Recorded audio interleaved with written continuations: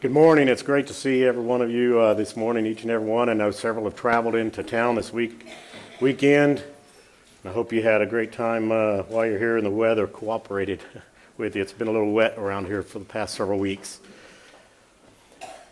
You know, over the last few weeks, we've gone back in time and have been traveling with Jesus on his way from Galilee to Jerusalem during the last few months of his life, just a short time before his crucifixion and death.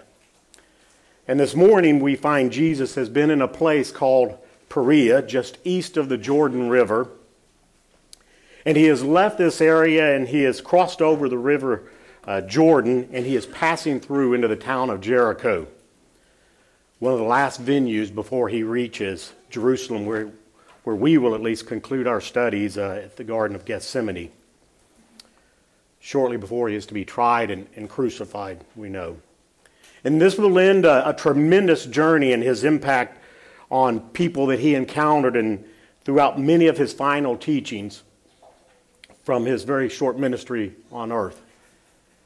And we'll see the unfolding and the revealing of God's truths and promises to those people and also to us today.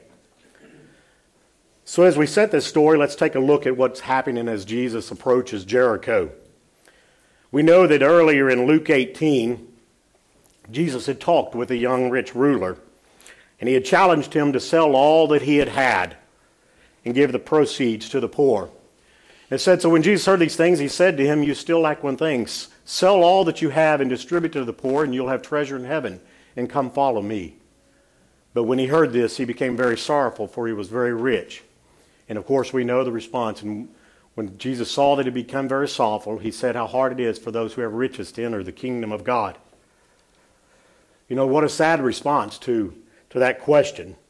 But you know, we also see that Peter also reminded Jesus of all the sacrifices he and the disciples had made. He said, look, Jesus, see all that we've left all and have followed you. And what was Jesus' response? He said to them, assuredly I say to you, there is no one who has left house or parents or brothers or wife or children for the sake of the kingdom of God who shall not receive many times more in the present time and in the age to come eternal life.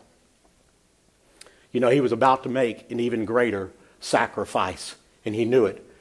It says that he then took the 12 aside and said to them, behold, we're going up to Jerusalem, and all things are written by the prophets concerning the Son of Man will be accomplished. And Jesus began to tell them the things that were happening. And what we see is a revealing of some of the Old Testament prophecies that we see.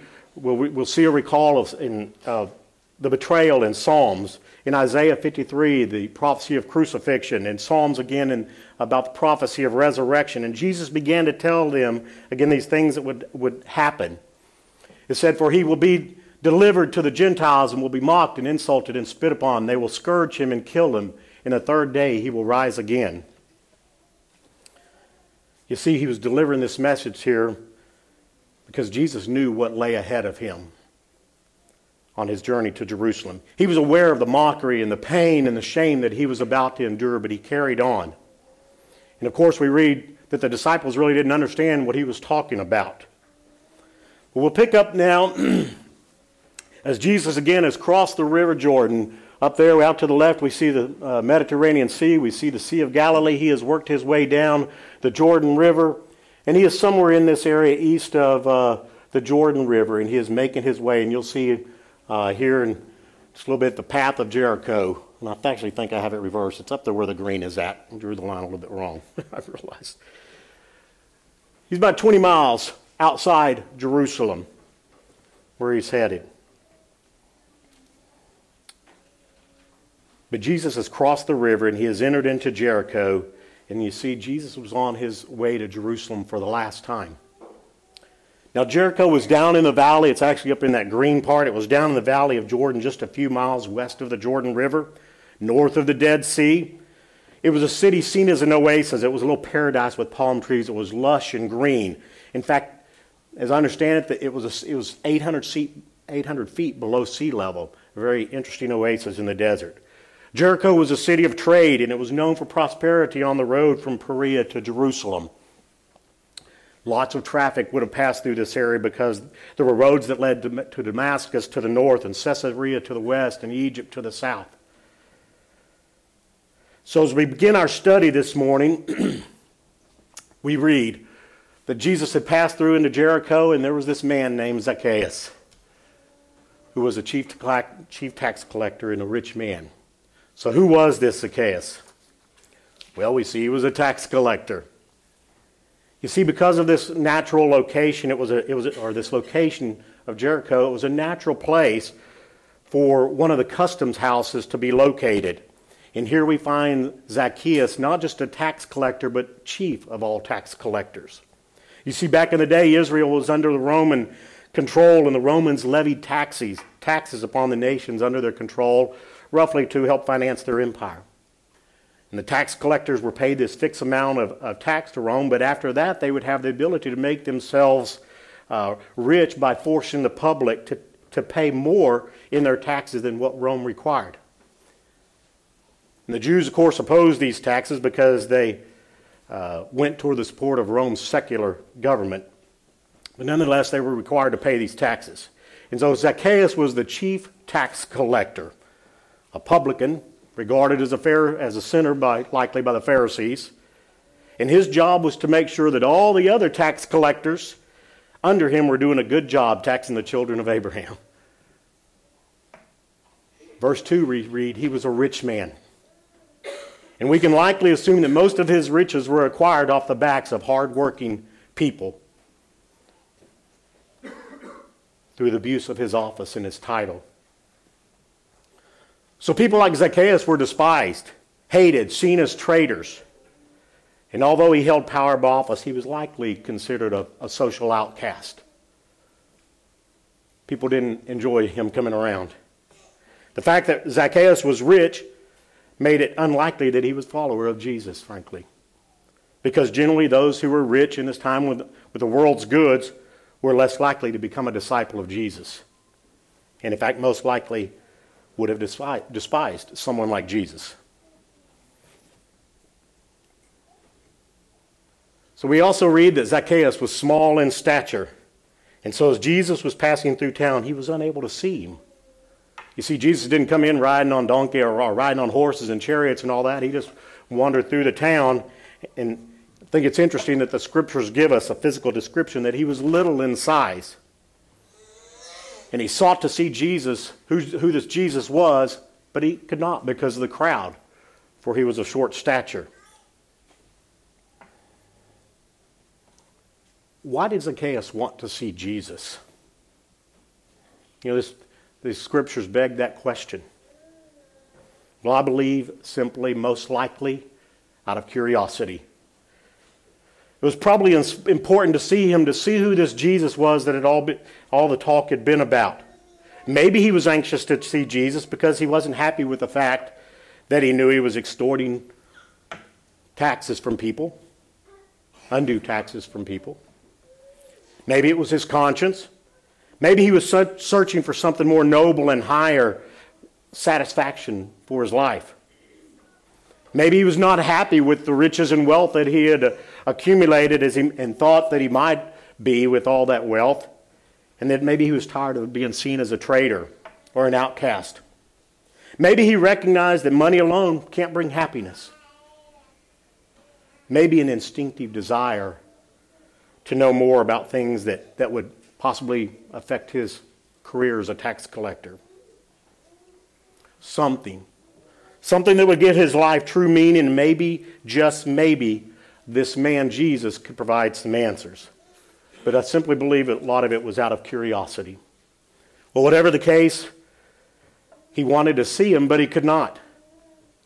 There was a huge obstacle in the way. It was the people. There was a crowd, and he was a short man. So what do we see Zacchaeus do? Well, he devised a scheme. It said, so he ran ahead and he climbed up into a sycamore tree to see him, for he was going to pass that way. Now, the sycamore tree, as I understand, would be like a fig tree. It was a sycamore fig tree. It wasn't maybe the fruited figs that we eat, but it did produce trees, and the farmers would use those figs to feed their animals. As I understand it, the tree had low-hanging branches.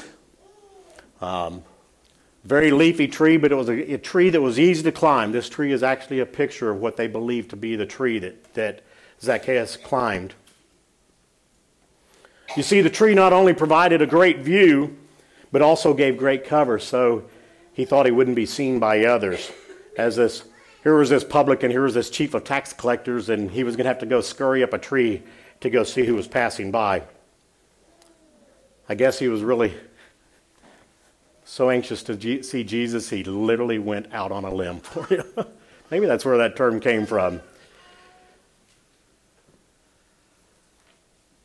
And guess what? As Jesus was passing by, he looked up and he said, "Zacchaeus."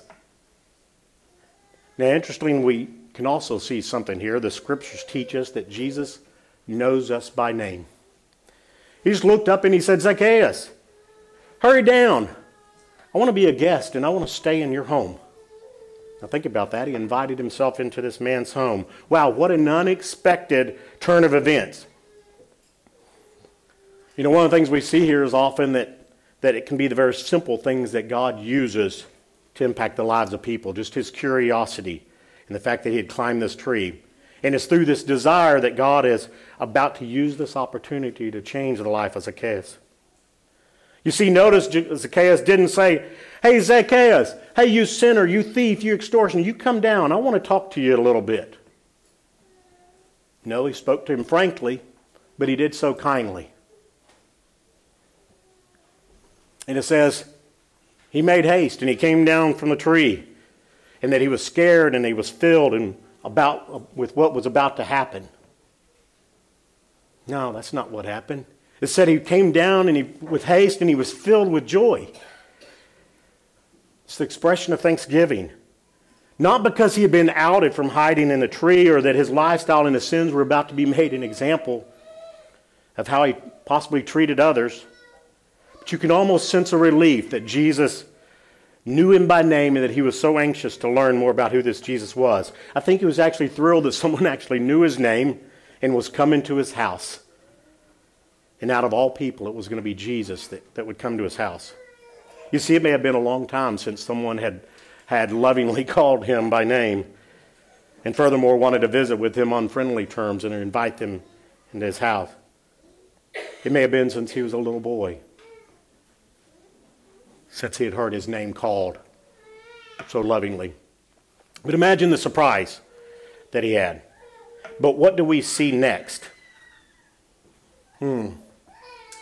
Not everybody was so happy. Not everybody was so excited. You see, when the crowd saw what was happening, they began to complain. He's going to be a guest. Jesus is going to be a guest with this sinner. Are you kidding? The people couldn't understand. You see, Jesus had shocked the people of Jericho by inviting himself to be the guest of this notorious man in town. What people saw as a filthy, dishonest, greedy extortioner, that he couldn't understand how Jesus would be able to desire to associate with such people. You see here again a point in this story. We can see what a classical reaction, not just from most people, but sometimes likely us, to God's undeserved grace to such filthy wretches. He should get what's coming to him. He doesn't love others. He loves only himself. He doesn't love God. But you know, Jesus had this reaction. He'd seen this reaction all throughout his journey from Galilee into Jericho. And it probably wouldn't be the last he'd see of it. You see, if we're true with ourselves, we too could see ourselves claiming, that's not fair. We followed God for all these years, and how could he give to others the same that he would give to us? Why would he go and do this? Why is he so interested in those that have rejected him and treat others so unfair and have only been interested in building their own wealth and riches?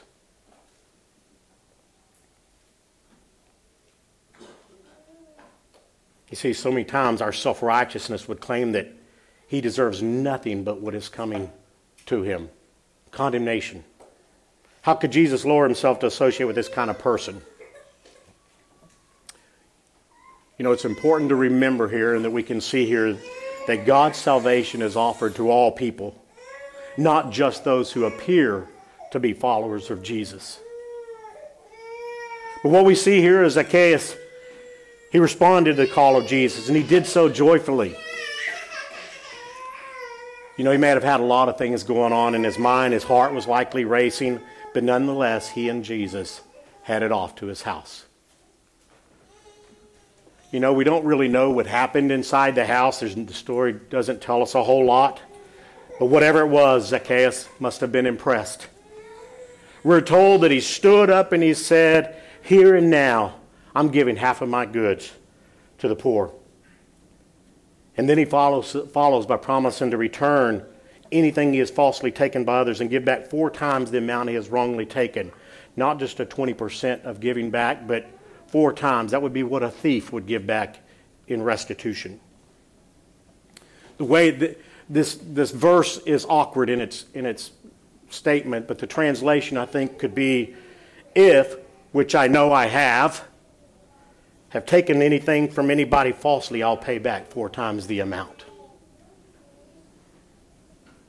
You see, what do we see happening here? Notice the immediate response of generosity, a real genuine desire to make things right and to correct past wrongdoings, a desire to, from this point forward, to make a change in his life. You see, this attitude reflects what we know as repentance. A change in the heart of Zacchaeus.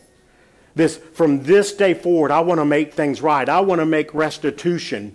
I think sometimes we can read this and it looks like he's been doing this all his life. I think if you study this, this is a point of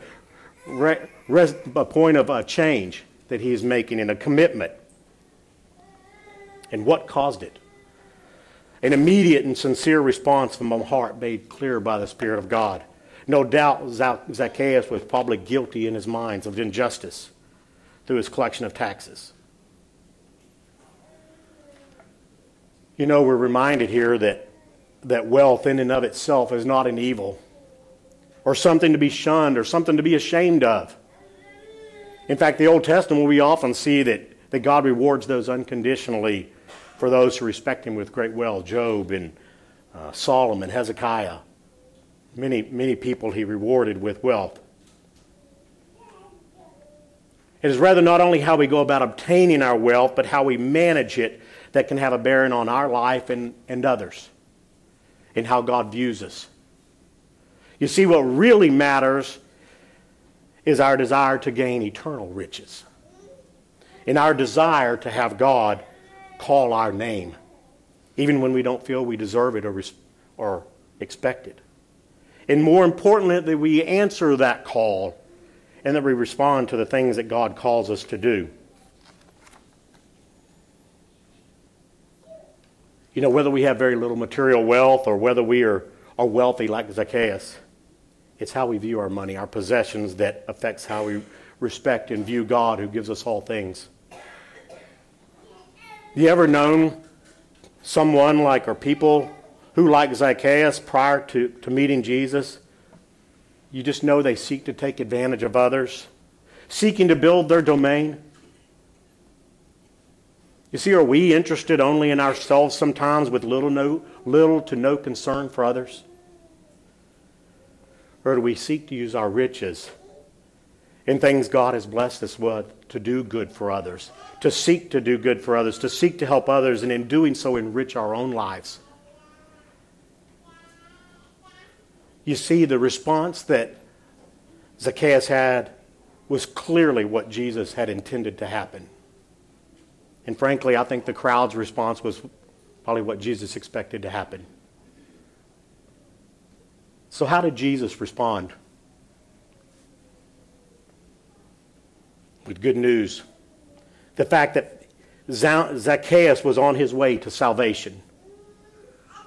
He desired to become a follower, a disciple of Jesus Christ. He was wanting to be repentant of sins and make his restitution for his past wrongdoings. The heart of Zacchaeus had been softened by this invitation of Jesus. You see, Zacchaeus, because of his curiosity, had decided to learn more about Jesus. And in doing so, he not only got a great view of Jesus, he learned and he earned more than he likely ever thought he would when he climbed that tree. You see, his eyes were open to a life of the life he was living and the lack of contentment and happiness he had had. And by faith, he recognized now Jesus as this Messiah, this person that he desired to see who would be passing through town. And through his repentance, his life would now begin to have meaning and purpose. A life that now could be patterned after Jesus, including putting others' needs before his own. And now he too, it says, can be counted as a son of Abraham. The promise God had given to those that followed after him. And then finally we read in verse 10, Jesus clearly defines the major purpose of not just his coming into Jericho, but this tour from Galilee to Jerusalem, but really the major purpose of his coming into this world. And that is the fact that Jesus came to seek and save the lost. If there is one message you take away from this morning, this is it. Jesus came to seek and save the lost. He's looking for the curious. He's looking for those who want to know more about him. He's looking for their response. Think about it. Had Zacchaeus initially sought Jesus, or was he just responding to his own curiosity? I don't know. Maybe some of both. But we clearly know Jesus sought him. It's what it says here. Jesus came to seek and save the lost. Jesus sought him as he called him by name, and he invited himself into his home and the life of Zacchaeus. But you know, Zacchaeus, this chief tax collector, this defrauder, this extortioner, this sinner, he was ready to be sought. He was glad to have his name called.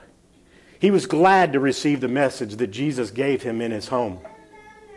He was ready and willing to answer the call. He was ready to make a change. So what are some of the things we can take away from this very simple message? Well, I tell you, no one is beyond obtaining salvation or beyond the power of God's grace to reach you.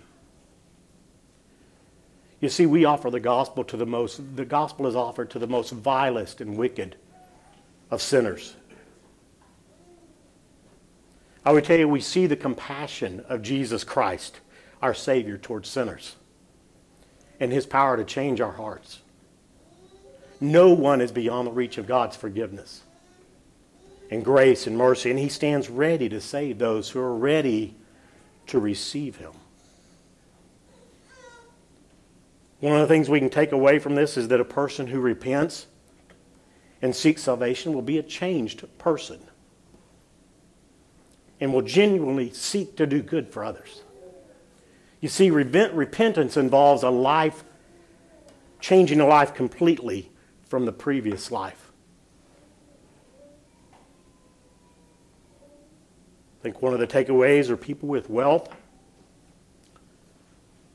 shouldn't be condemned by their earthly wealth, but rather it is how they view their possessions and what they do with it that is important to God. Recognizing that it's not theirs to begin with, so we should be aware of how we view anything that God has blessed us with. Another thing we take away from this is I believe Zacchaeus did not know this was Jesus' last trip through Jericho on his way to Jerusalem. You see, if Zacchaeus had been a procrastinator and had not satisfied his curiosity, the crowd's too big. I can't see him. I'll just wait and see him next time he passes through town. Zacchaeus would have missed a great result of that day. You see, procrastination is an enemy. Satan loves the procrastinator. Imagine to be called by the name from Jesus. An invitation to host Jesus in your home and recognize, repent, and claim him. And making an eternal life-changing decision. And then from that point on, knowing that you have the ability to go share that good news with others and have an impact on their life in a way that you never had been able to before. That's what Zacchaeus experienced. You see, the fact is, the opportunity of getting things right with God doesn't always keep coming back day after day or month after month or year after year. The opportunity doesn't always present itself like we like to think. Yet many people go through life putting off their response to God's call. Next week, maybe by the end of the year, I'm going to do it. I'm going to get right with God when I can be more serious about it. There's just too many things going on right now. Folks, right now, sometimes never seems to come. It's just not convenient. I had a person, I've known him for many years, gone to church with him over the years for many years, about my age. He still says it doesn't feel right. He says it doesn't feel right yet. You know what my response to him was? It likely never will. But that won't change the need for it.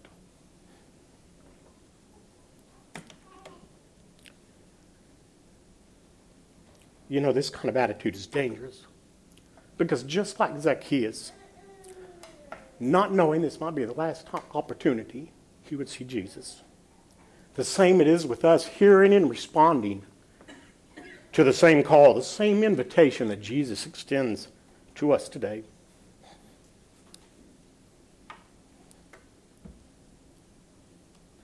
You know, the people in Jericho probably would have written off Zacchaeus as a sinner.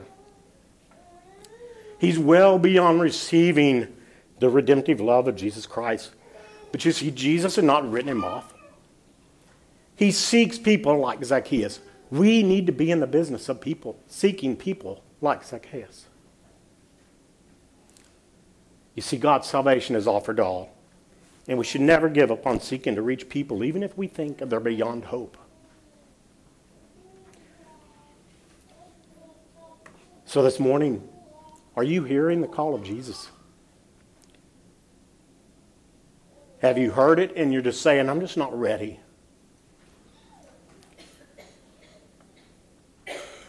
Are you hearing it, but something's causing you to resist his plea? Is it fear? Is it just that it's not convenient? Are you not ready to make that change or commitment? See, I urge you, don't put it off. Be like Zacchaeus. If you are at all curious to know more and have a desire, the curiosity and desire to know more about Jesus, hear his call. Come and repent. Make good your wrongdoings from the past and receive him for life everlasting